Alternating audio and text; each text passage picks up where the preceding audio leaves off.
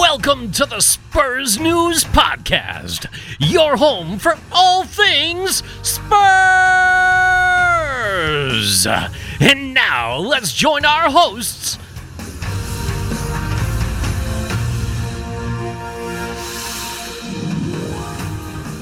Delighted to say I'm joined today by Harry Brooks. Harry is a professional football coach, but I'm not going to jump in and say more than that. I'm going to let you introduce yourself. Hello, Harry. Hello, mate. Thank you for having me on. Yeah, you're welcome. Basically, this is Spurs News Podcast. Tell the good people what you do, my friend. So, I'm a professional football coach. I'm very lucky to work with professional football players as well as academy players in the UK and Europe. My main job is I'm a coach and analyst at an independent football academy called Round World Academy. We look to bridge the gap between grassroots football and professional football. So we push around 6 to 8 players a year into professional clubs, and we regularly play games against professional academies in, one-off games and tournament invites. Yeah. So in recent years, we've played the likes of Bayern Munich, Liverpool, Man United. So, some really good fixtures. Yeah. So I work for Round World Academy. And then aside from that, myself and the director called Richard Webster, we have another project going called Round World Royals. And that's where we, look after and coach and, do analysis for more established players. Young academy players and young professionals, trying to help them, break into the professional game. Certainly keeps me busy. Well, yeah, I bet it does. Just to sort of ask a couple of questions on that, if you don't mind. You mentioned, obviously, the independent academy. So is that kind of like set up for players that have perhaps been released by clubs, etc., and have perhaps fallen into the gaps? It can be, to be honest. We do get a lot of players that come along that have been released. We also get players that come along that are still at the professional clubs to do extra training, to be honest. Oh, okay. It's more just a platform, as we said, to bridge the gap. So it could be for players that, haven't been in the system yet and are looking to get into the system. It could even just be for players that want to be as best as they can. For us, a success story is as much as, let's say, a player comes to us and they gets into the school team. That's just as much of a success story as someone that goes on and plays for Tottenham Hotspur, etc. So, as long as you are passionate about football and you're hardworking and dedicated and, you can cope with the intensity, because we are quite an intense, we're fun, but we are quite an intense environment. As long as you can cope with those things and enjoy it, then, you're more than welcome to come along. Okay, no, that's brilliant. And you said the company's called Worldwide. Are you based primarily in England? Round World Academy. Oh, apologies. That's okay. That's me mishearing. It's my Bristolian ears. Okay, mate. But obviously, I'm guessing based in London. Is that right? So we're generally based in North London. We do travel around. The director is setting up a branch, or has sort of set up a branch in Miami. So he's been back and forth to Miami quite a while now, for over a year. Obviously, things have been put on a bit of a hold there. Everywhere, But no, we are generally based in North London. That's our main branch. But we do sort of, go elsewhere. We, train quite a lot of one-to-one clients in Essex, etc. That's a big part of what we do as well, one-to-one training. So, most of our base is in North London. Well, speaking of the one-to-one training, and I know you put this on your Twitter account, so I hope you're able to talk about it. Yeah. I did notice you worked with Steve Bergwijn after he joined the club. Is that right? Yep. I can't profess to have trained him, if I'm being honest. So basically, the Royals, we are basically a team. So myself and Richard, we're basically the directors of the Royals, and we provide the on-pitch work for the football players. Yeah. But then we also, players also need other stuff. So they need strength and conditioning. They need nutrition. So the strength and conditioning coach is called Ronnie Chowie. He's from Holland, and he's been Stephen's trainer for a while now. So when Stephen joined Tottenham, we obviously put 2 and 2 together, got Ronnie over. He trained him. So we worked with him. We were going to hopefully do pitch time. Obviously, that's put a delay to things with the with this virus, but that will hopefully happen soon enough. But no, we're very lucky to work with him. Can't profess to have trained him yet, but that will happen, we're sure. Oh no, well that's great. I mean, just out of interest then, because it's kind of and me completely on the outside of this, with a player like Steve, obviously contracted the Spurs, he's being coached by Spurs, etc. Does he have to get permission to work with people outside of the club, or do the club perhaps approach you and say we have this player, he needs to do extra sessions? How does it work? Not really, to be honest. The players take it upon themselves now. I think a lot of people would be surprised how many players go and do extra work on the outside, professional and Yeah, academy players. A lot of people think that surely the professional clubs will provide everything they yeah, need, and that's not always the case. yeah. A Well, lot of also. go on. Yeah, sorry, I was just going to say also a lot of people have a very dim view of professionals in terms of they earn a lot of money, they arrive, Yeah, they kick a ball about for an hour, and mm, then they leave in their flash car. Obviously, yeah, you see it very differently. yeah. I do. Yeah, I think a lot is. Yes, it's a great life, obviously, but the Yeah, amount of dedication that it's taken for players to get to that level is incredible. So yeah, no, they get a lot of credit from my point of view with regards to that. good. But a lot of them and do they. A lot of people think that, as you said, that they get their money and they're happy, but most players do genuinely care about how successful they are, Yeah, and they know they have to maintain their performance levels or constantly better it. You're always having to fight someone off to take your place, to get a new contract, to stay in the team. So a lot of players appreciate they have to do more work on the outside because there isn't always the time with professional clubs to no, give them the individual training they need. A lot of the training they do, look at Spurs, for example, they'll play, around a lot of the time 3 games a week during the yeah, season. So a lot yeah, of their training will be involved on match yeah, preparation, match recovery, specific. Yeah, team training. So when's the time for the club to do the extra work? Well, the players have to take it upon themselves to do it. yeah. So a lot of players do extra work on the outside, and I think a lot of people will be surprised by how many just do it. Well, that's kind of great to hear, though. But as you're saying it, you're kind of realizing just how logical it is. It's something you don't really think about. But like you just said, then if you're a player at a professional club like Tottenham, you're playing a game Saturday, Wednesday, and then Saturday again. Your whole time in training surely just going to be focused on the game preparation. Preparing for the match, Mm. tactical formation, etc., and what you're going to be doing in the game. If, for example, you're a player who's decided, right, my left foot isn't what it needs to be. I'm a right-footed player, but I need to improve. I'm guessing that's the sort of thing they're going to come to you to like, okay, I need to work on this. This is the area I need to work, and then you'll do like focus sessions. Am I understanding that right? Yeah, that's the idea. So we do provide very specific training. It Yeah, is based on what a player requires. Obviously, as the player gets older, they kind of get siphoned more and more into really specific things in terms of what they need.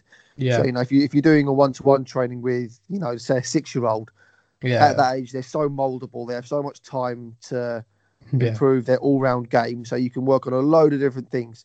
As you get older and older, you actually sort of push away some of the things that players have, yeah, or some attributes because they're not needed, or they're back to the list of what's needed, and you don't have that time to yeah, work on everything. So you really specific as the player gets older, especially professional, with what they need and what they work on. And a lot of it will just be sort of maintaining levels and conditioning. But every player, well, most players, have got aspects they need to work on, especially yeah, nowadays. I think there's a lot less of the player that's individually complete. I think you yeah, see a lot of players now that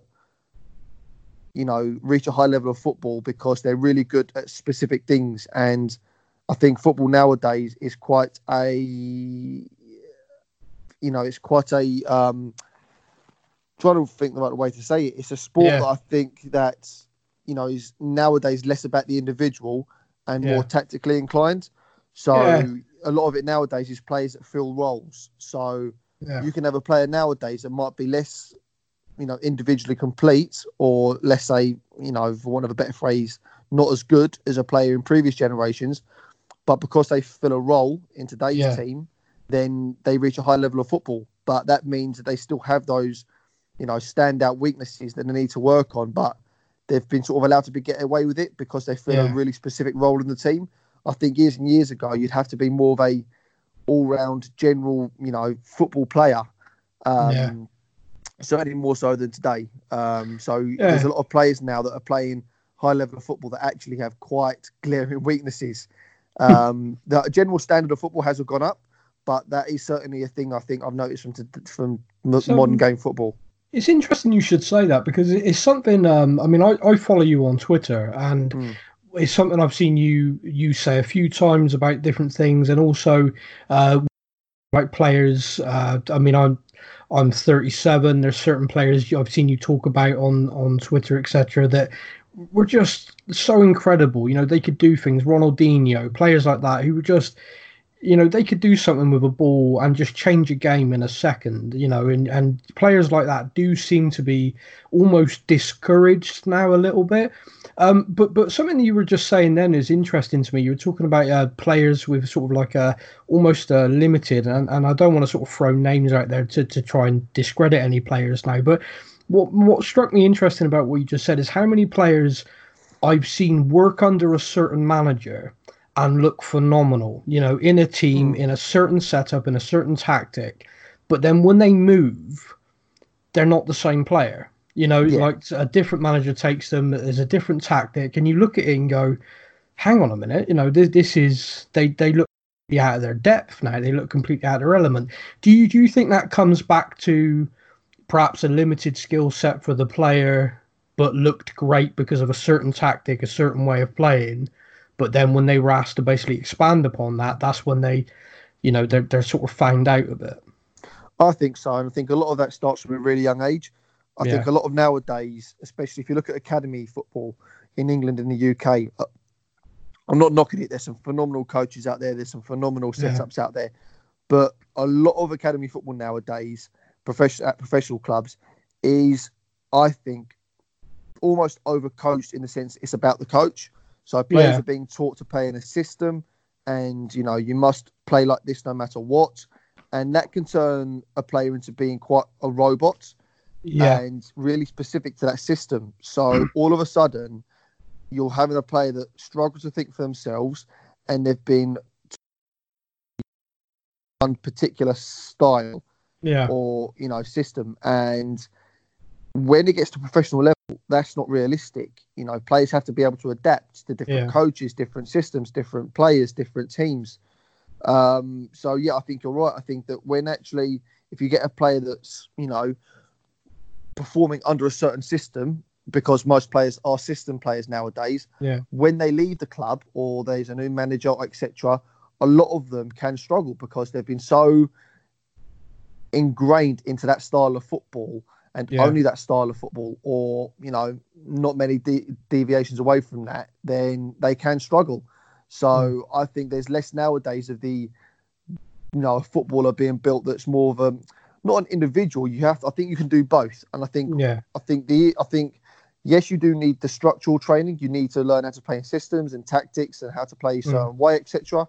But I think you can do, you know, allow a player to be an individual and make individual decisions within that system. I think you can do both. And a lot of nowadays, I think you're seeing a lot of players that can struggle to adapt. So I completely agree. Yeah, you're right there, I think.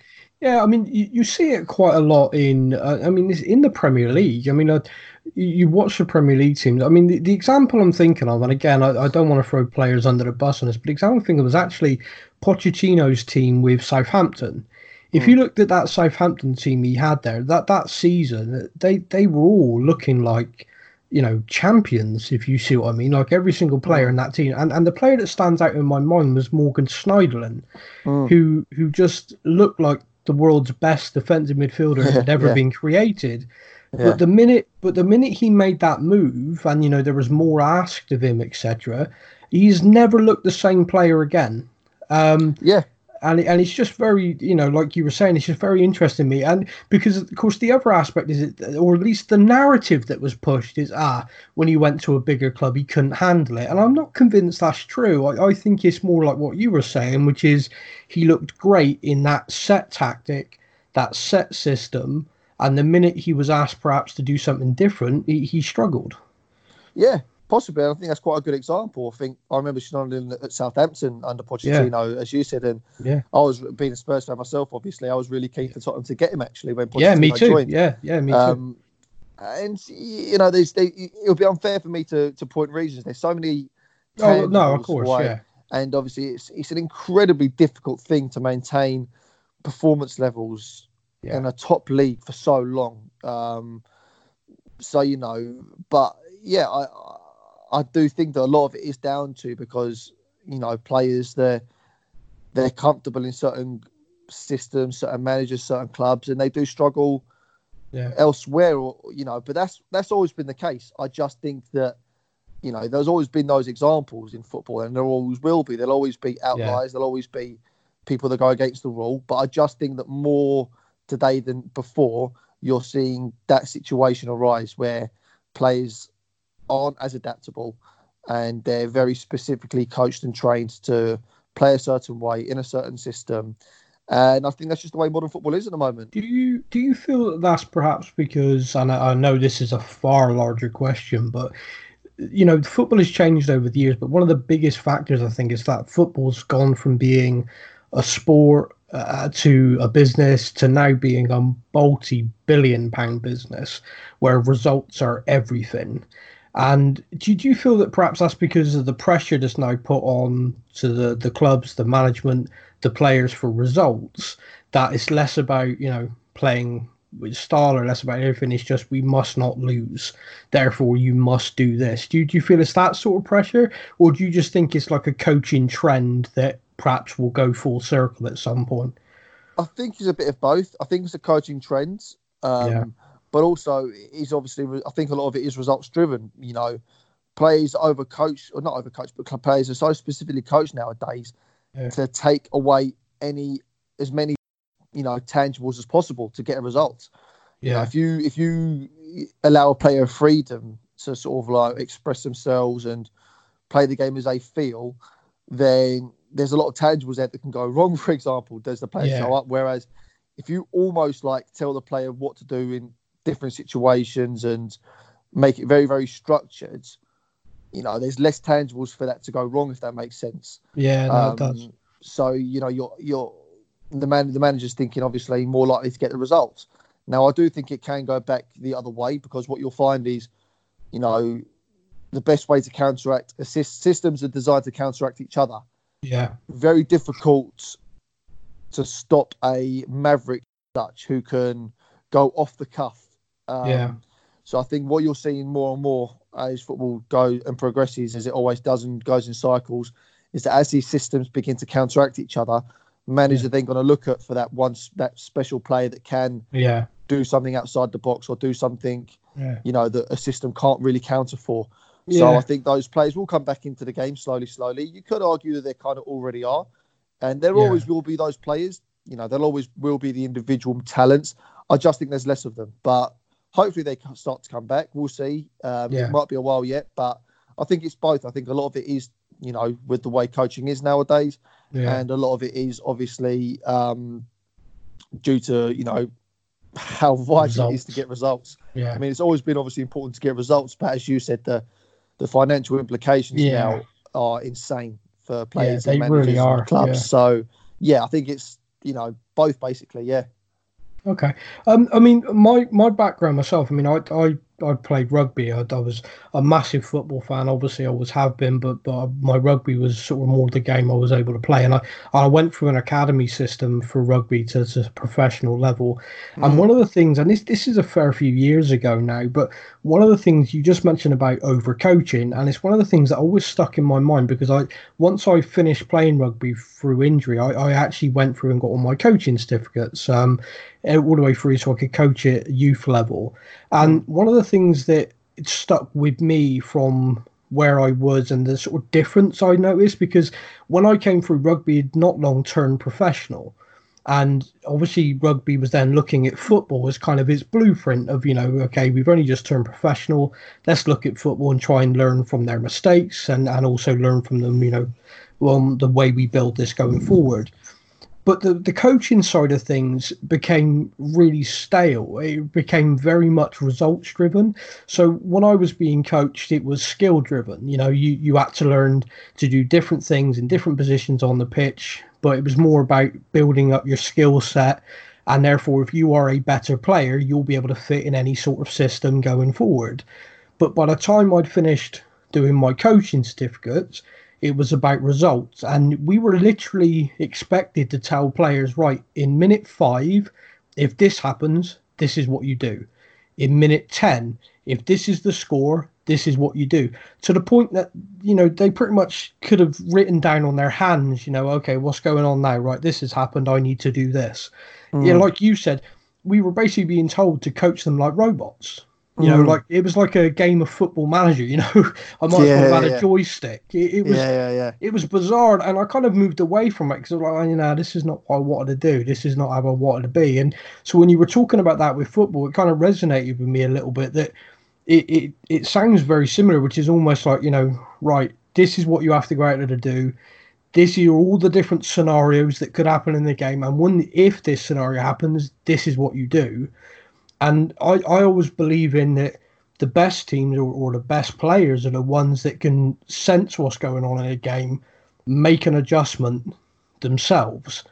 But, like you just said, that they seem to be fewer and far between at the moment.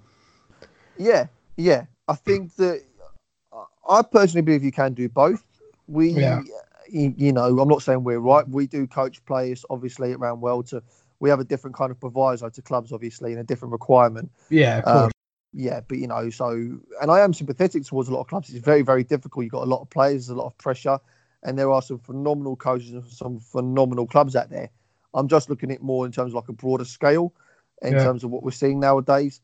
But I do think it can be done. The director, Richards, has a really good relation with Palmeiras. And he's got them invited to the Premier League Academy tournaments the last 3 years running, which is a really prestigious tournament in the UK. Yeah, I was very lucky enough to go to be part of the staff on the last one with Palmeiras, and watching them train and play for 5 days was, they were outstanding, and they done what I think can be done. The players had a system and a structure to adhere to, but they were so creative, the players, and they were allowed for individualism in that. And they were so intense, so direct. So, you can do both to produce a footballer, because at the end of the day, it is a business, and the objective of academies isn't to produce teams, it's to produce players. Yeah. Whether that's for your club or for other clubs, obviously, to have a professional career. Obviously, a big proviso for academies is to, they know they're not going to produce all the players for the first team, but producing professional footballers is paramount, that, that they can go on and get finance for, etc. And even just, to do a good job.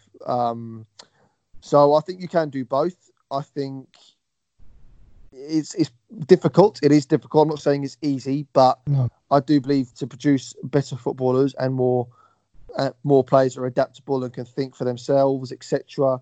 I think that you need to give players a certain air of freedom to express themselves within a structure. Yeah. No, well, I agree with you. Mate, obviously, we are both Spurs fans, and this is the Spurs News podcast. So to bring us back to sort of a Spurs focus, if you like, what I've got, I've just written down some notes before we spoke, so I knew me and you would probably go off on a tangent talking about what we just did. But I wanted to try and just get your opinion on a few things, if that's okay.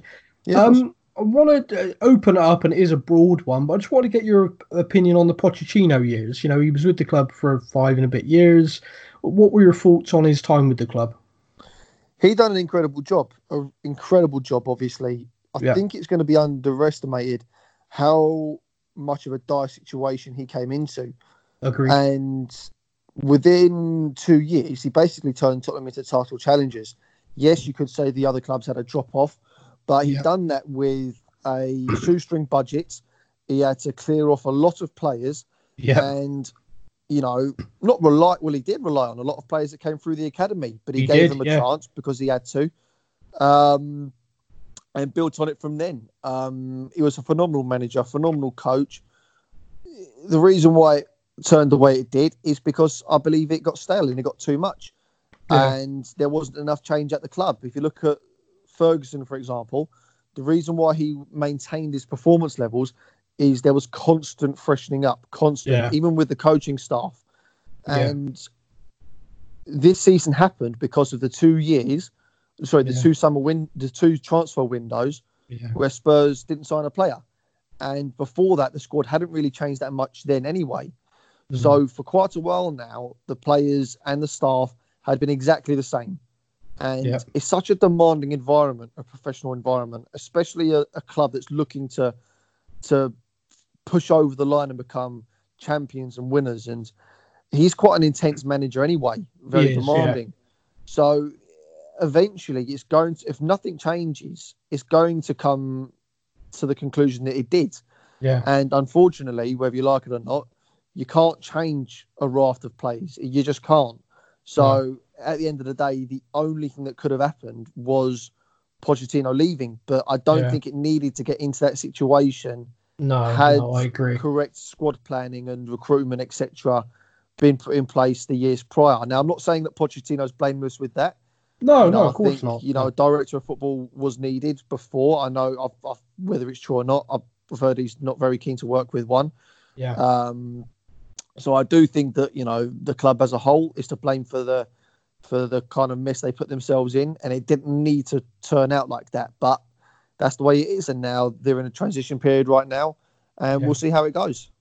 Well, yeah, I mean, you're the same as me. I mean, you mirrored exactly my thinking on it as well. It was, for me as a Spurs fan, the 2 seasons. So forgetting his first season with the club, but then his next season and the one that followed were probably the best 2 seasons as a Spurs fan I've had. Just from watching us, the sheer enjoyment of the way we played.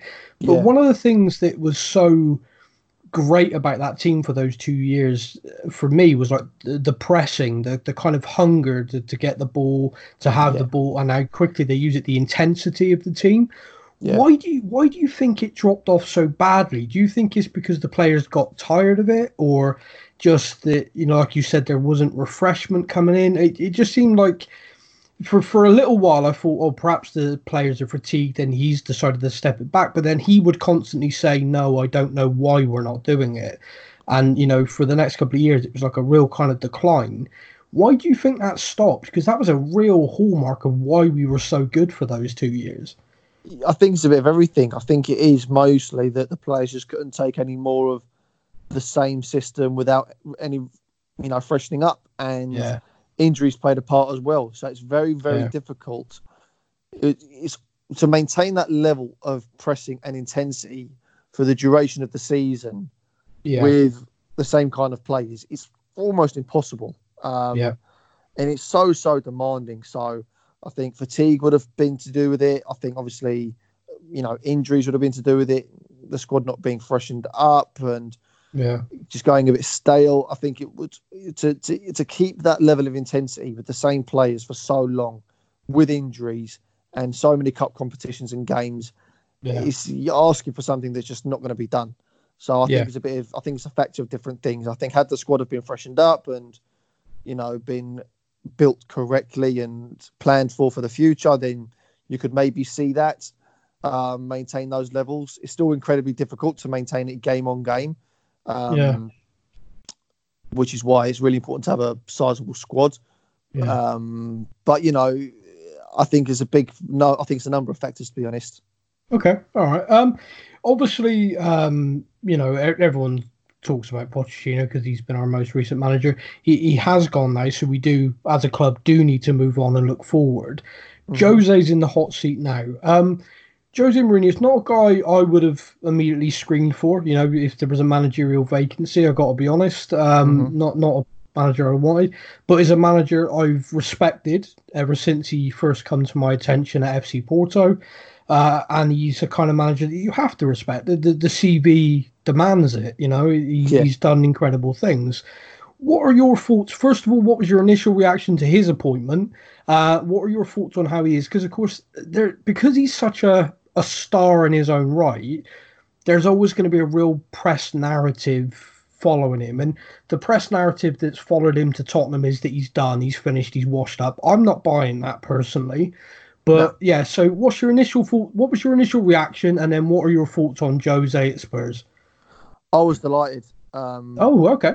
Yeah, delighted because obviously I wasn't delighted that it worked out the way it did. I would love Pochettino to, stayed and been successful. But, he did have to go with everything that happened. Yeah. But to replace Pochettino, someone that was so adored by the clubs and fans, you'd have to bring in someone that can cope with that level of emotion. And I think Mourinho is probably the best there is at that. True. But also, where I was saying earlier about players and clubs nowadays looking for systems, and you could say that fans have been sucker punched into that, as not sucker punched, but you could say that fans are like that nowadays as well.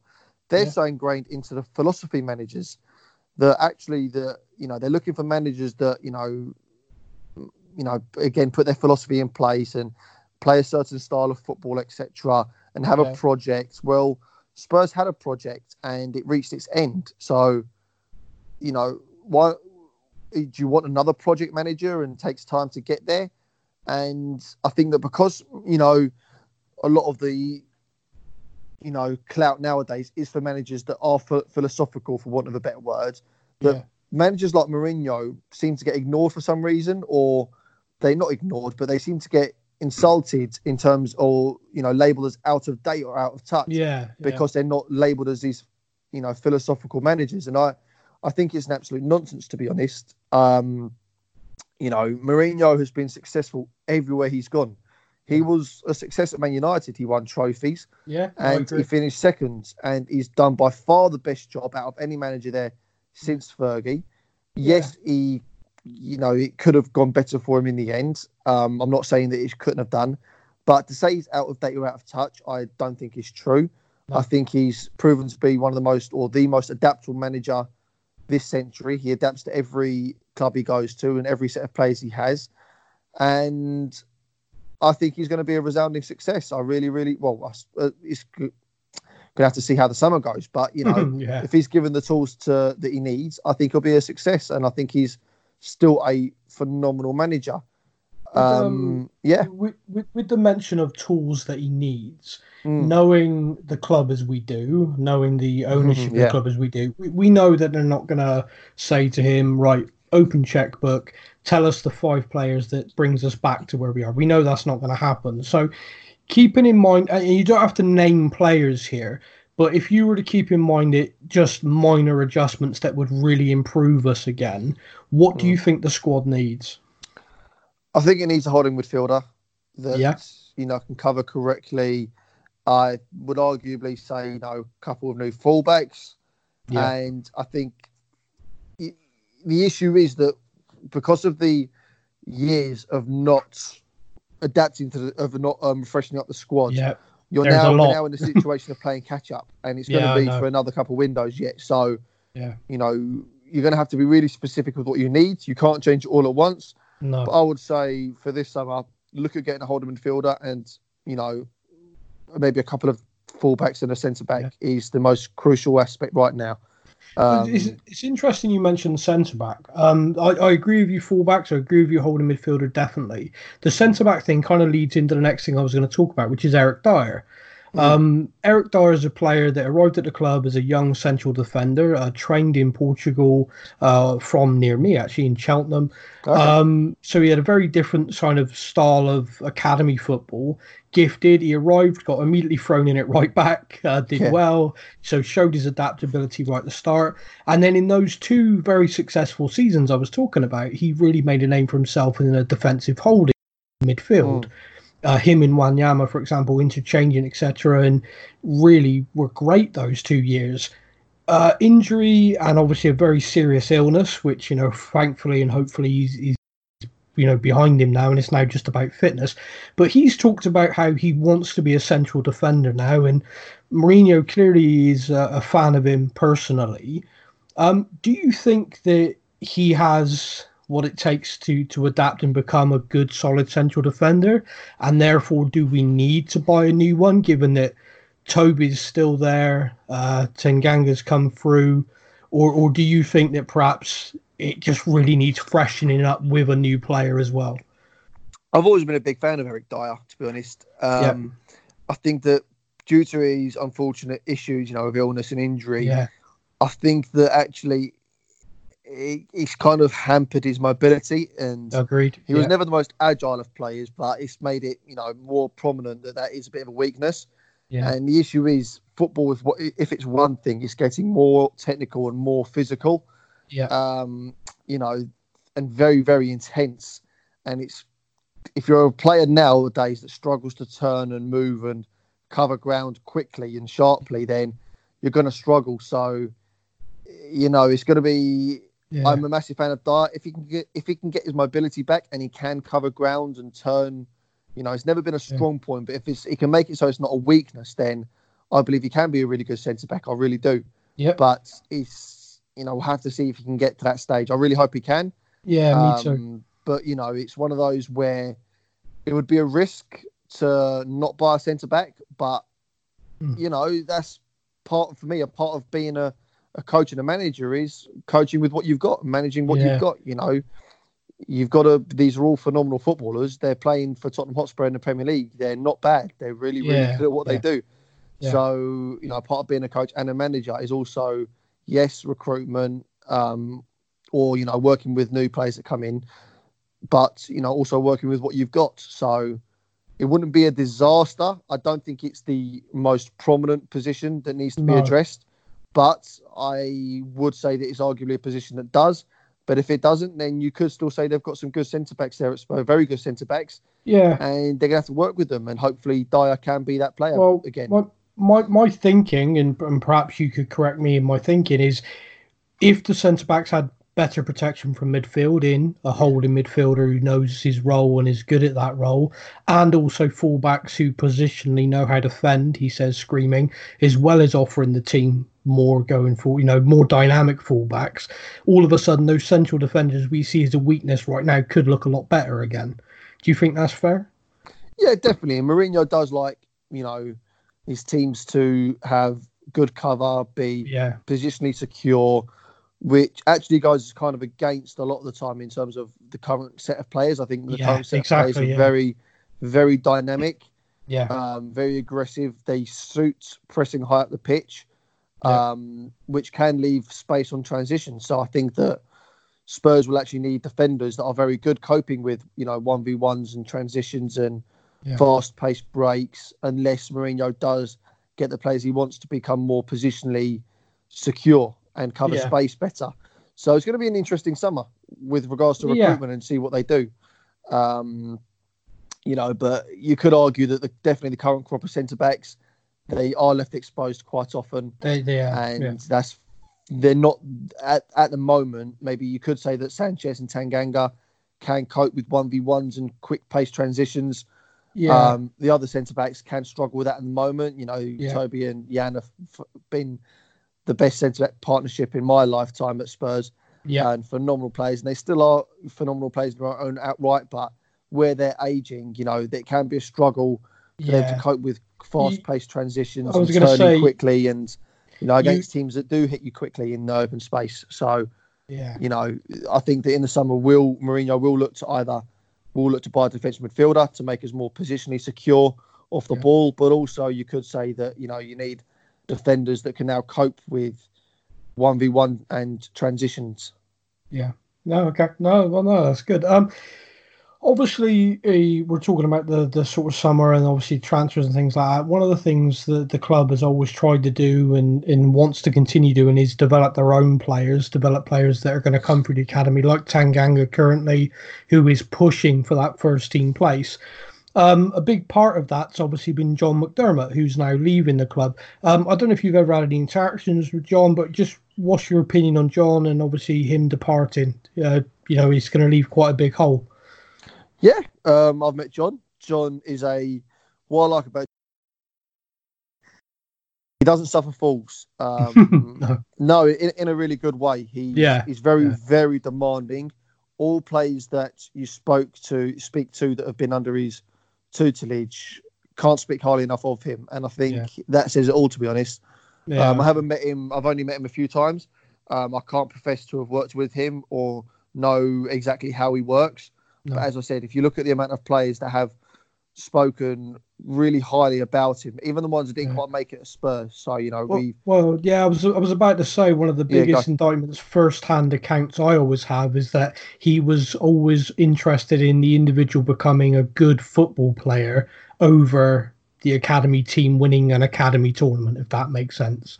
His focus was always on that, and that seemed to really stand him a little bit apart from perhaps some other players, and that's I think why. Like I remember Alex Pritchard. Remember Alex Pritchard? He couldn't stop speaking highly enough about him. Just on the way he worked with him and the way he worked with players individually. Yeah, and the director Richard has worked with Kane Vincent-Young. For those unaware, he's a professional at Ipswich. He's worked with Kane since he was 13 years old, Richard. And he got released by Tottenham at 18 years old. He then went and joined Colchester, played a lot of first-team football and got a move to Ipswich, and I believe will be back in the Premier League. But speaking to him a few weeks ago, Kane, and he couldn't speak highly enough of John. And even though he got released by Tottenham at 18, he couldn't speak highly enough of John. And as I said, I think that's a testament to John and the work he'd done and the influence he had at the club. Yeah, I mean, we're talking about obviously the summer recruitment. Filling that position in the summer is almost equally as important to the club long term. Yeah. You know, and I know they've said, you know, the search has begun. So it's going to be interesting to see what comes with that, because just the generation of footballers that came through under John, you know, there's so many names there. You want to kind of keep that. You want to try and keep that coming through, but at the same time, like you said about coaching and you know, the first team refreshing, we could look at it as kind of a positive and kind of look at it as a possible refresh for the academy as well, perhaps. Yeah, potentially. Yeah, of course. Yeah. You know, there's no reason why it can't. Football moves on, people move on, and you have to be able to adapt to that. And let's see if the club, you know, what direction the academy system is going to go in. There's certainly a lot of talented players coming through at Tottenham at the moment, from the young age groups upwards. So we'll see the direction they're going to head in. It's going to be interesting. There's a lot of good people at the club. So, yeah, it's going to be interesting to see who they bring in and the direction they're going to take it in. Yeah. One of the other questions, my co-host on the podcast, normally Matt, we were chatting because I obviously said I was going to be speaking to you, and he said to me, could you ask him a question for me just to get his opinion? Basically, the perception and reality thing. So basically, the perception was, as fans, Pochettino's training was super intense, double sessions. All of the players, you know, were kind of dropping from it initially, you know, really, really intense training. Yeah. And the perception is that Jose isn't that as intense. You know, his training is not quite as severe. In fact, a lot of coaches weren't as big as Pochettino in that regard. Is that the reality? Is that just a perception? I mean, do you know, in your opinion? Because obviously we looked at the team under Pochettino towards the end, and we all looked at him like those players look like they're running in mud. You know, they look fatigued, all of them. But that's kind of continued. You know, it's not, whether that's just over season after season after season, they've now reached a point where they are genuinely fatigued, or perhaps Jose is training them just as hard as Pochettino did. You know, so just perception and reality. What's kind of your opinion on that? No, that is the reality. I do know that Pochettino's sessions were so intense throughout his time there. There was a lot of gym work as well, and you know the players had to live at such a high level of intensity even in training. And Mourinho's come in, and the training has been a lot more relaxed. It's had to change it. You know, I can't profess to know what Mourinho's training firsthand has been like at other clubs, but I do know it has been a more relaxed nature in terms of the drop off not a drop off, but you know, it's been more relaxed in terms of the intensity compared to what Pochettino has. So no, that is the reality. And you know, it's been a really weird season. There's been a ton of injuries. You could say the potatoes are still fatigued, etc. And it's been very, very difficult. Mourinho's been given a very, very tough hand to deal with. I agree. Yeah, I agree. At the start of his Tottenham career, with so many injuries and coming into a situation where the club needed badly freshening up. So, you know, that is the reality of what the sessions are like. We'll see how it, you know, goes along in the future, because as we said, players do need to adapt. Players do like change, if that makes sense. You know, they do need freshening up. So, you know, it could be in 2 years' time at the end of Jose's tenure, when the players and the club need another manager who's going to bring back the intensity into the sessions. Yeah. Football goes in cycles, and if it's too much of the same for too long, as we spoke about earlier, it can become tiresome for players and clubs and fans alike, and the staff, obviously. So, well, obviously, maybe not the fans, but definitely the people involved with the day-to-day running of the club. So, it's just a change of style, and clubs do need to, adapt and freshen up. And this is part of what they're doing right now at Tottenham, and we'll see if it works. Okay. Just a couple of quick fire things then, sort of to wrap us up at the end.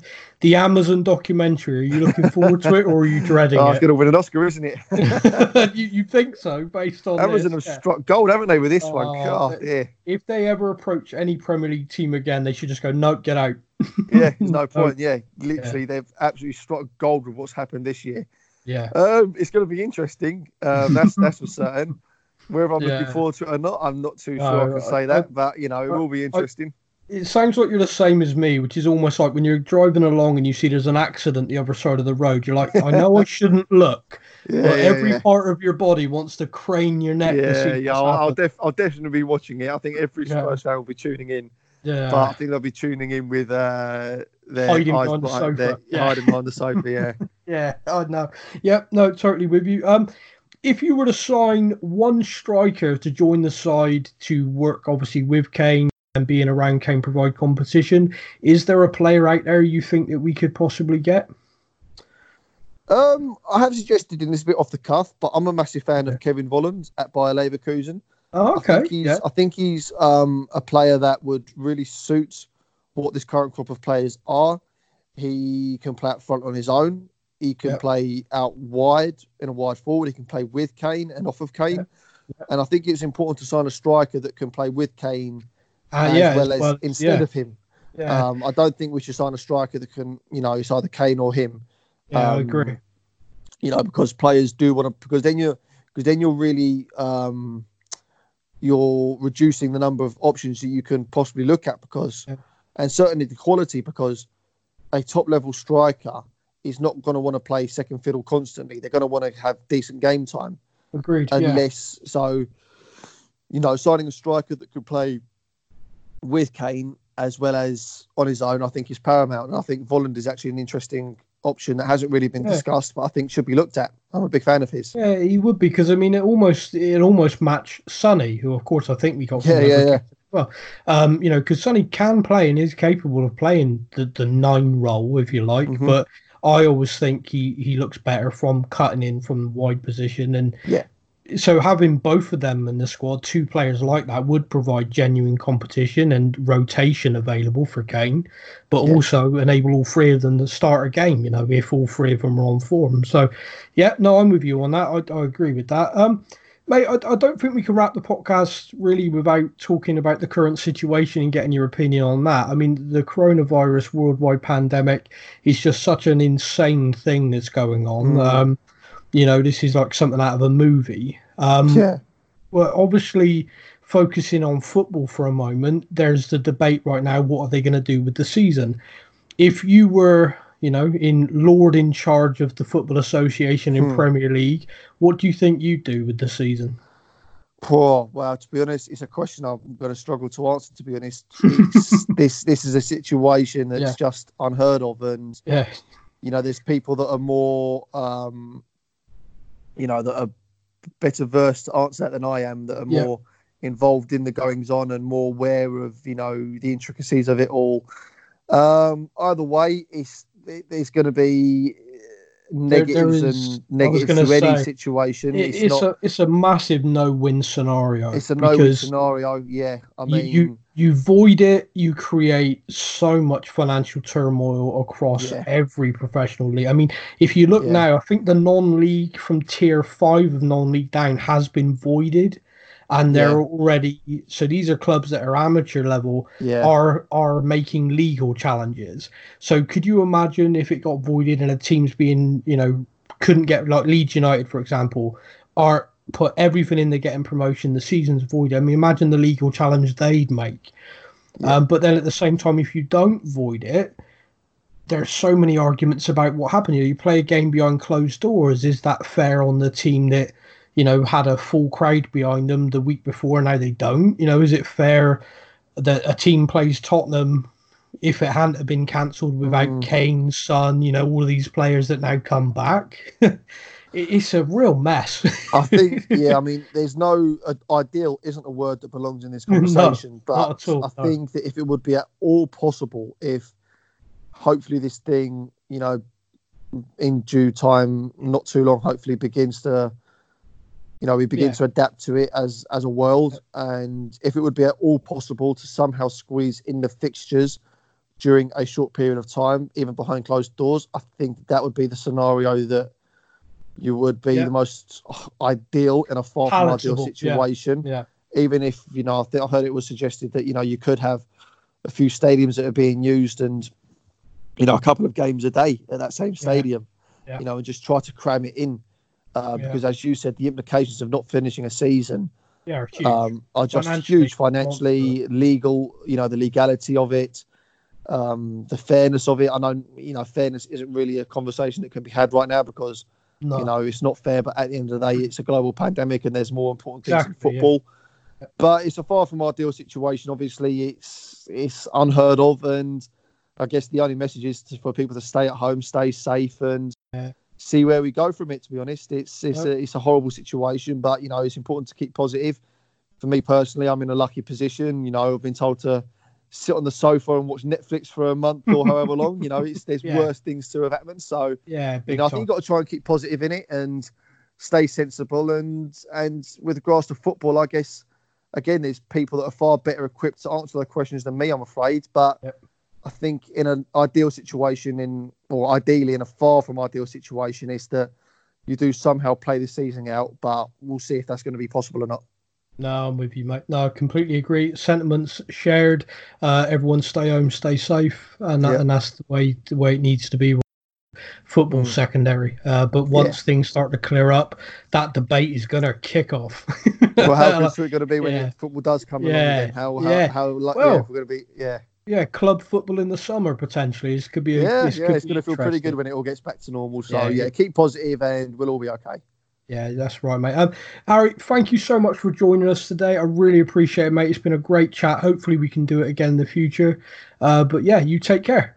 No, you too, mate. I had a great time. Thank you for having me on. Hopefully we'll do it soon.